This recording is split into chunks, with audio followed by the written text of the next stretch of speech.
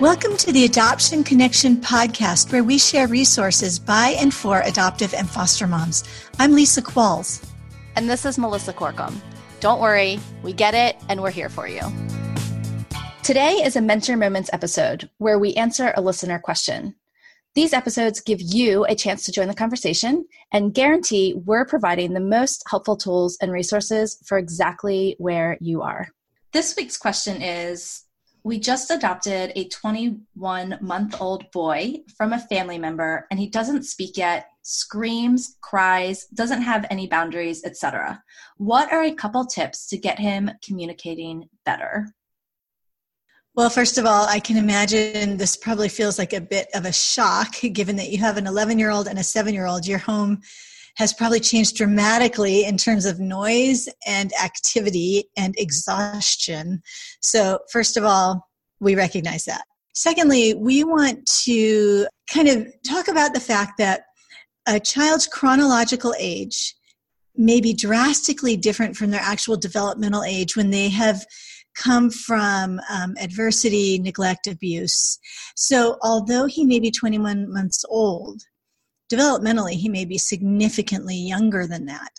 And he may appear developmentally appropriate in a lot of things, like maybe physically, he's able to do a lot of things that a 21-month-old can do.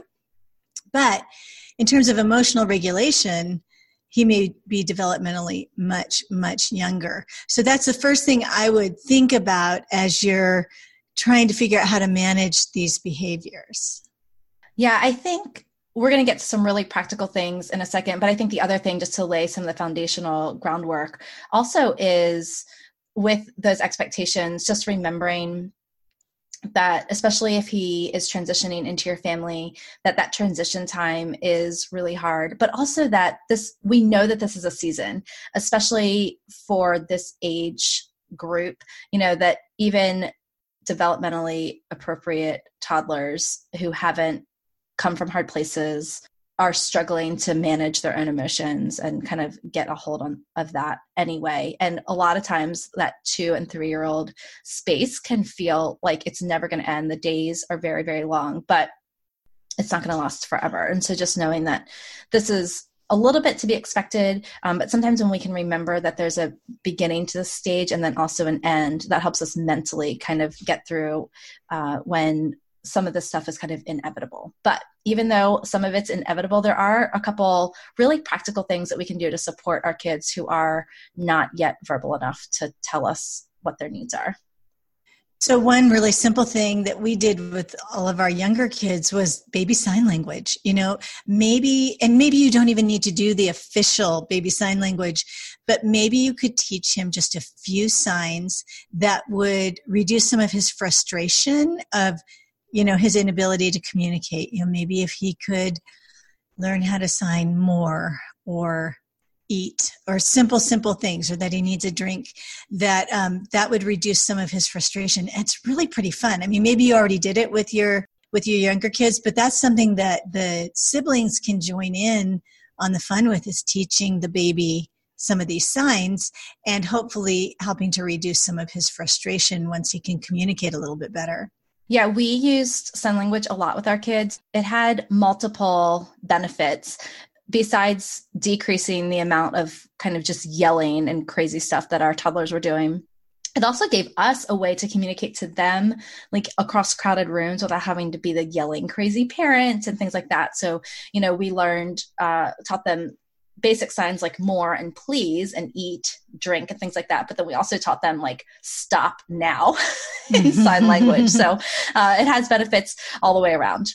Another thing I would do is really try to run ahead of the need. So what I mean by that is watch for his patterns. When is he most frustrated? When does he scream the most? And then if you can figure those things out, you can begin to anticipate that need and try to preempt it so that he doesn't even get to that point of dysregulation and screaming and crying. If before dinner time he's freaked out and he's falling apart, maybe the thing to do is before the family even sits down, you pop him into a high chair and you give him some food, and then you gather the rest of the family and start dinner, because that way he doesn't have to go through that, am I going to eat? Am I going to eat? Am I going to eat?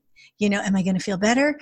Are they going to remember me? Whatever the fears are in his little brain, you're going to run ahead of those fears and meet that need before it turns into emotional dysregulation. Yeah, I think something else that's really important is recognizing just the whole regulation piece, right? So we can't force our kids to speak. We can't, just gift them communication skills. But we also can't gift them regulation skills, but we can also kind of tackle this problem from both ways, the communication way, but also the regulation way. And so, Robin Goebel talked about this in her episode. I'll have to look at what it is and we'll put it in the show notes because I can't remember, but she talked about regulating through sensory play and rhythm things. So filling his world and enriching it with things that are repetitive and rhythmic and relational, all those R's, get you regulation over time. And they're going to help that part of the brain that may be asynchronous to his chronological age catch up. And so those are things that toddlers love to do anyway. They're things like jumping and swinging and rolling balls back and forth. And then kind of when all else fails, buy a really good pair of noise canceling headphones to drown out the screams. Melissa.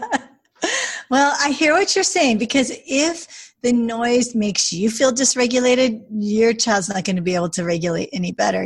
We have to stay calm in order to help regulate our kids. So, we do what we have to do. I think another really important thing, I don't know how big he is, but even if he's fairly big, I would try to wear him as much as possible. Wear him on your body, because that will potentially dramatically reduce a lot of the needs right there. He won't need to get your attention so much because he's on your back, and he'll have the closeness.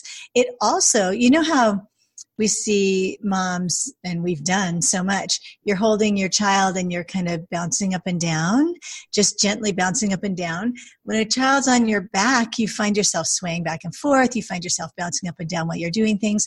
So they're getting that rhythmic, repetitive, and relational activity right there with you wearing them on their back. Take them for a walk, do whatever you need. But I think it's another way of meeting the need before it becomes even a need that he has to express, because he is so close in proximity to you. Yeah, absolutely. So we hope that helps. If you have a question that you would like us to address during a Mentor Moments episode, you can call it in to our listener hotline. No one picks up. You can call it 24/7. The number's 208-741-3880. If you would like private coaching services, we would love to gift you with a free 30-minute behavior strategy session. You can sign up for that at theadoptionconnection.com/services. Before you go, we'd love to connect with you on social media. You can find us on Facebook or Instagram as The Adoption Connection. Thanks so much for listening. We love having you. If you enjoyed this episode, please leave a quick review over on iTunes. It will help us reach more moms who may be feeling alone. And remember, until next week, you're a good mom doing good work, and we're here for you. The music for the podcast is called New Day and was created by Lee Rosevere.